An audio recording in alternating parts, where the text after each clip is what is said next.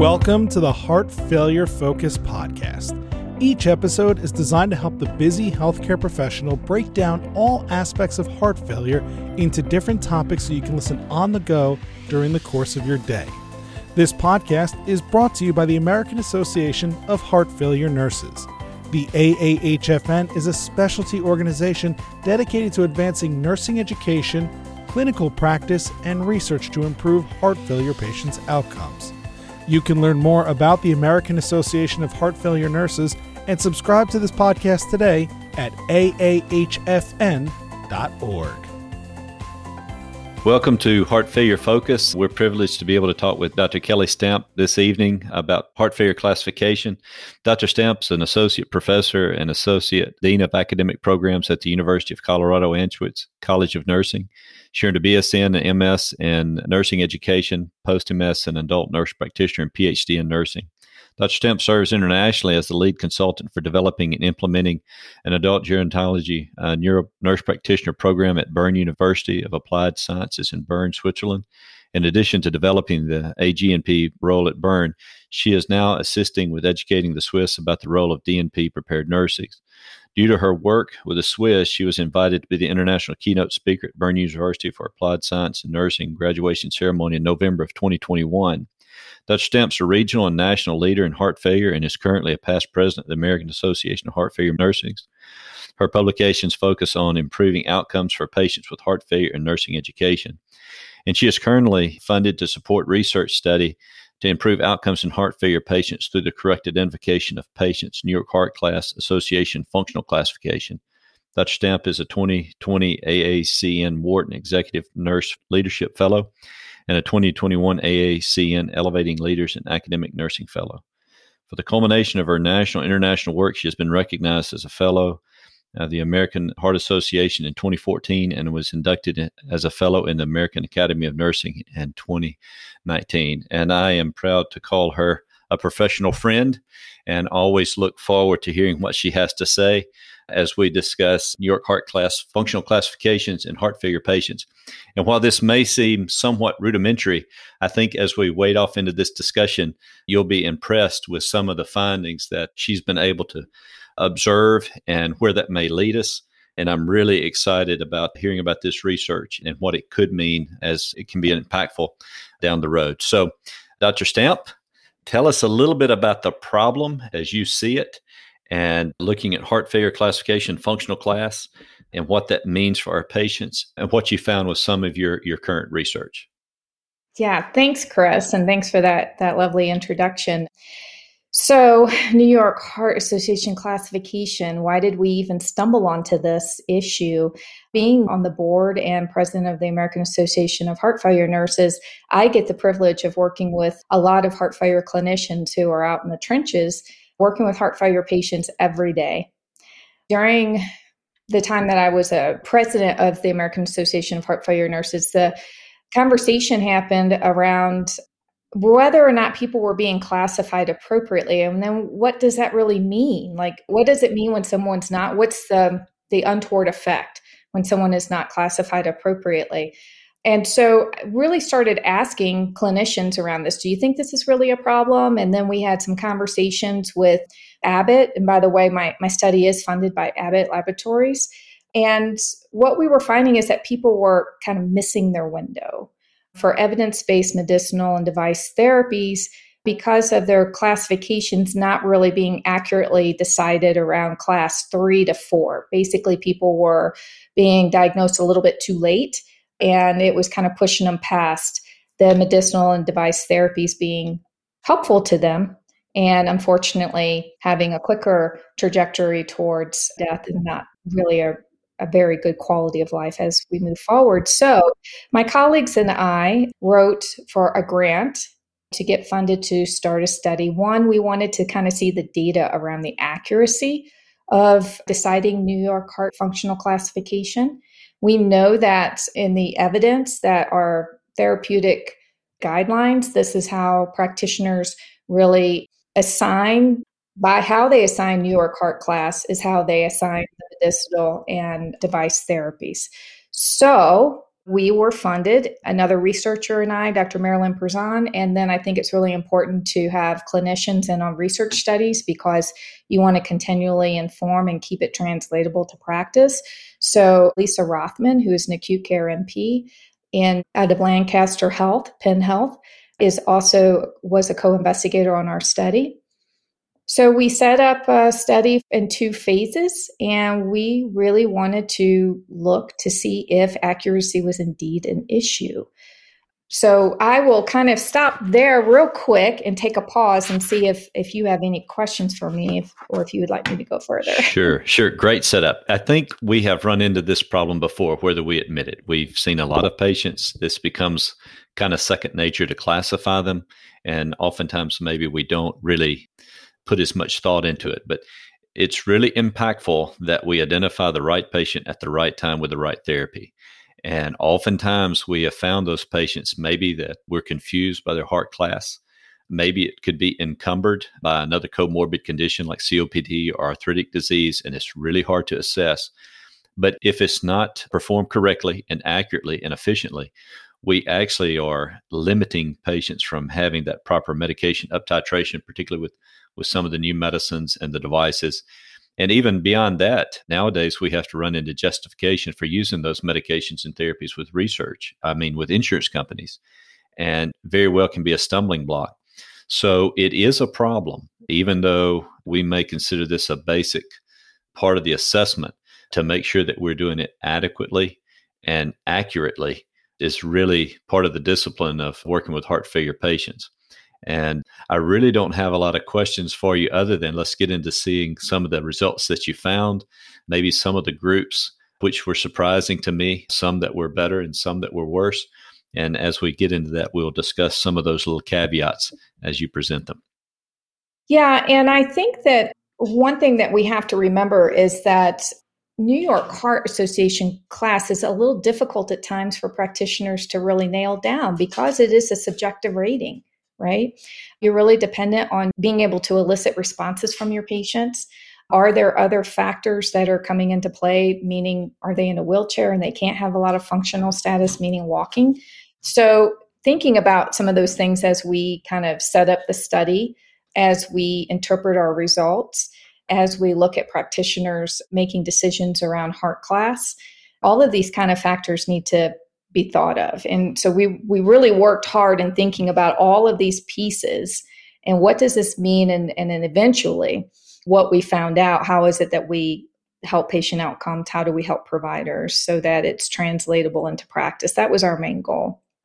So what we did with phase 1 is we sampled 244 physicians, nurse practitioners, clinical nurse specialists, and physician assistants who provided care to heart failure patients. They had to be heart failure specialists. Before we sampled the 244, though, we did a vignette study, which is cases that we made, but we needed to validate those cases. So we surveyed 11 heart failure experts in all the specialties that I just mentioned to review our vignettes to make sure that they were like real life scenarios and something that a provider would see in practice and specialty practice. So we validated the vignettes first with our 11 experts, and then we surveyed our 244 providers. And I think what we expected to see was that there was going to be a little bit of difficulty around classifying someone between a class 2 and a class 3. Because as someone moves into a class 3, that can be a bit ambiguous. We did not really expect the findings that we had. We also, class 1, very little symptoms. So that to us seemed like that was going to be pretty easy, which it was. About 79% of providers got class 1 correct. And then for class 2 and class 3, providers were around 57 to 59% accuracy with those two classes. What we did not expect was that class 4 accuracy was actually 36.9%, 37% accuracy with that. And so that really made us kind of scratch our head a bit and say, okay, how is it that we can help providers do a little bit better with certainly the most symptomatic patients, but definitely in that middle range, because even 57 and 59%, 60% for class 2 and 3, we thought maybe we could do a little bit better. And that led us into phase 2. Once we determined what the accuracy really was, indeed there was a problem, like we were hearing from clinicians, we moved into doing a phase 2 study where our intention was to develop a 4-item, very short guide to help providers with deciding New York Heart classification more accurately than they would maybe on their own. So we developed the guide, and we developed it off of guidelines and off of evidence. And it's like almost an algorithmic guide. We tested that preliminary in the beginning of phase 2 with experts to see if the guide was clear, if it helped them move through vignettes. We used the same vignettes that we used in phase 1, did not really want to introduce variability there. And then we ended up surveying 75 providers, the same types of providers I described earlier, physicians, NPs, CNSs, PAs, with the guide. The difference this time is that we also included heart failure specialists, but we included primary care providers as well. Just having like a known group validity kind of test there, right? We expect heart failure specialists to certainly do better than PC providers, but we wanted to see if the guide made a difference. And if you see an uptick in PC providers and their accuracy, I mean, isn't that great if the guide really works? Because primary care providers see a lot of different people. So we were hoping that that would make a difference. And overall, we found that the guide did improve accuracy of heart failure specialists, and heart failure specialists did even better than primary care providers. And primary care providers also did better than expected with the guide. So that's kind of a quick and dirty of what those 2 phases were about. No, that's a great summary. I think it is important, you've mentioned it a couple of times, that it's a subjective reporting from the patient that we're listening, but it's also a subjective interpretation. Really, in many ways, particularly when someone is not ambulatory, we really have to kind of process historically what their activity tolerance is and to try to make a discerning classification based on what they can do, oftentimes compared to what they've been able to do in the recent past, and does make it difficult. One of the interesting parts about the study that caught my eye, and it surprised me just a little bit, were those individuals who saw an additional 10 patients or more per week were actually a little better at assessing. And I think that surprised me in one sense, because I wonder sometimes if I miss it because I'm in a hurry, just because of sheer volume. I'm in an outpatient setting. The volume is quite high.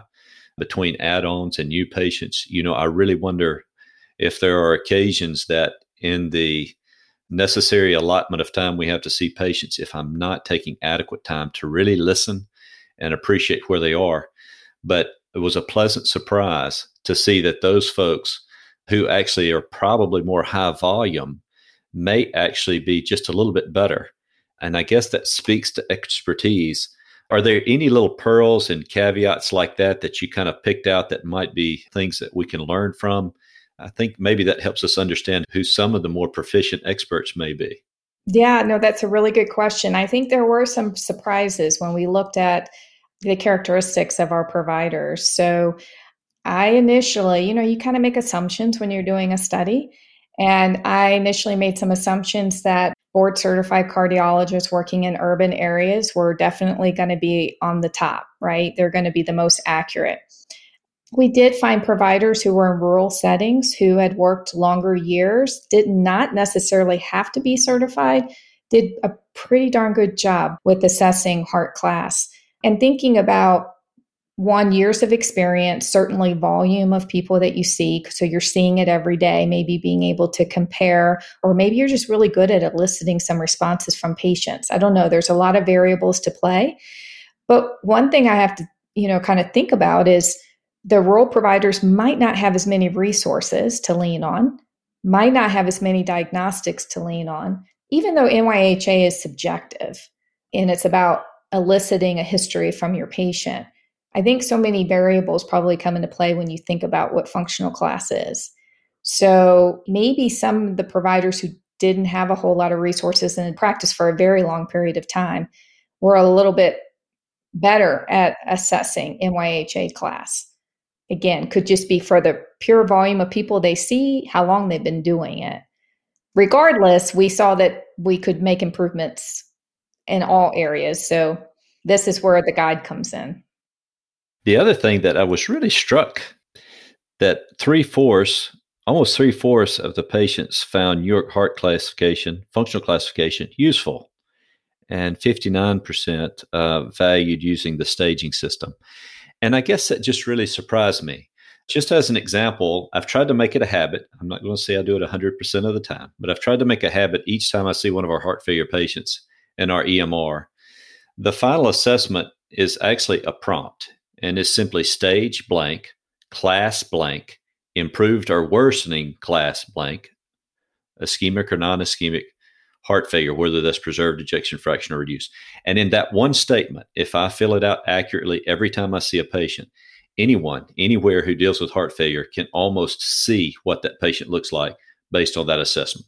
If they know they're stage C, they were at their worst class 4, at that particular visit, they're class 2, they can recognize they're probably compensated, and it tells them what the etiology of their heart failure is. So in that quick statement, now we do that a lot because we're involved with a lot of research, and that's just kind of getting in the habit of doing it. But really, these things are habitual. And if you don't feel like they're necessary, and if you don't believe like they promote a proper care of a patient, if they're not important to us, they're not going to impact what we do.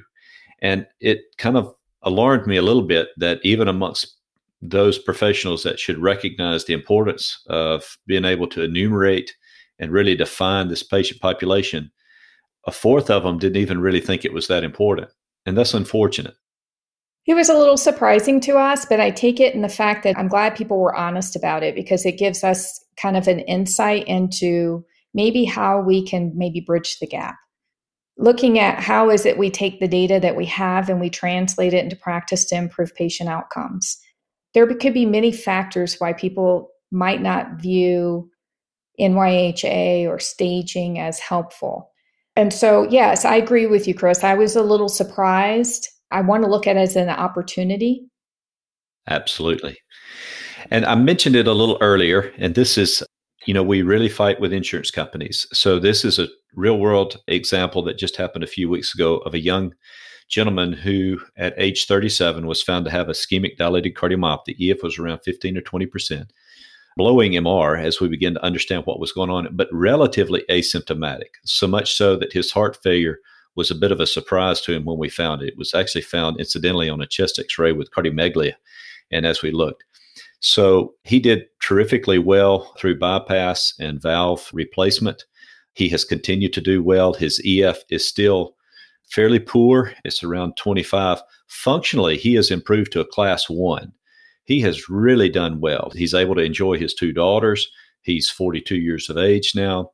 He's an active businessman. If you did not realize his history, you would not know he's sick. Now, I'm saying that to say, I try to keep a fairly accurate assessment of his stage and class, and it helped out significantly. We have him on a vasodilatory beta blocker. He's on his sacubitril valsartan.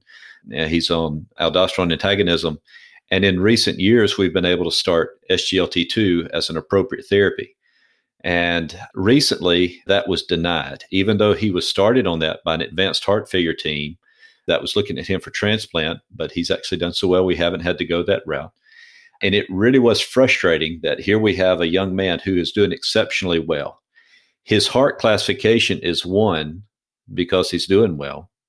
But his indication for having those therapies, he has the ICD, he's on good therapy, this new 4-pillar of therapy that we talk about and we're really trying to pursue.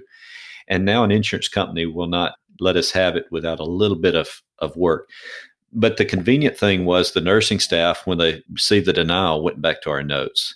And they tried to point out, hey, this gentleman's a class 4 at one point, he improved to class 3, and now he's at class 1. And we use this classification system to help justify a therapy that's evidence-based. Now, that could have happened. That wasn't a hard thing to do. I could have written a letter. I could have done a peer-to-peer. But the fact that it was documented in my note, our staff was able to take that, was able to, with some chronological order, demonstrate that to the insurance company. And my point is, classification is certainly good at trying to achieve the therapies that we know can help a patient. But also in our current day, it's important to help maintain those therapies. Yeah, I agree with you. And I think we have to look at classification in both ways, right? It tells us where the patient is and it guides our therapies, but also tells us whether our therapies are working, whether it's being successful. And I think that insurance companies should probably look at that and say, oh, well, this patient is being successful. Let's continue the regimen. Let's, optimize, make sure the regimen's optimized, because in the long run, saving patient outcomes, having better improved outcomes, So I want us to think of NYHA on both sides of the spectrum, not just it helps us to in the front end as we meet our patients and we continue to evaluate them, but knowing that it shows us it's working is really important. So in wrapping up, I don't want to take too much of your time. Where do you see this going? What's the next step? How are we going to take this from theory to translate it into our practice and really improve patient care? Well, that's a great question, and I'm glad you asked. We have published the first phase of the study in heart and lung, and we are working now publishing the second phase. So we're disseminating that information. Then we put in for another grant because we believe we need to do phase 3 and phase 4. That is finding that the questionnaire or the guide that we developed for practitioners seems to be useful, but you always want to validate it against the gold standard, right? And we always want to think about, okay, so we've developed this. We didn't just develop it for research. We developed it for clinical practice and to help the practitioner, hopefully.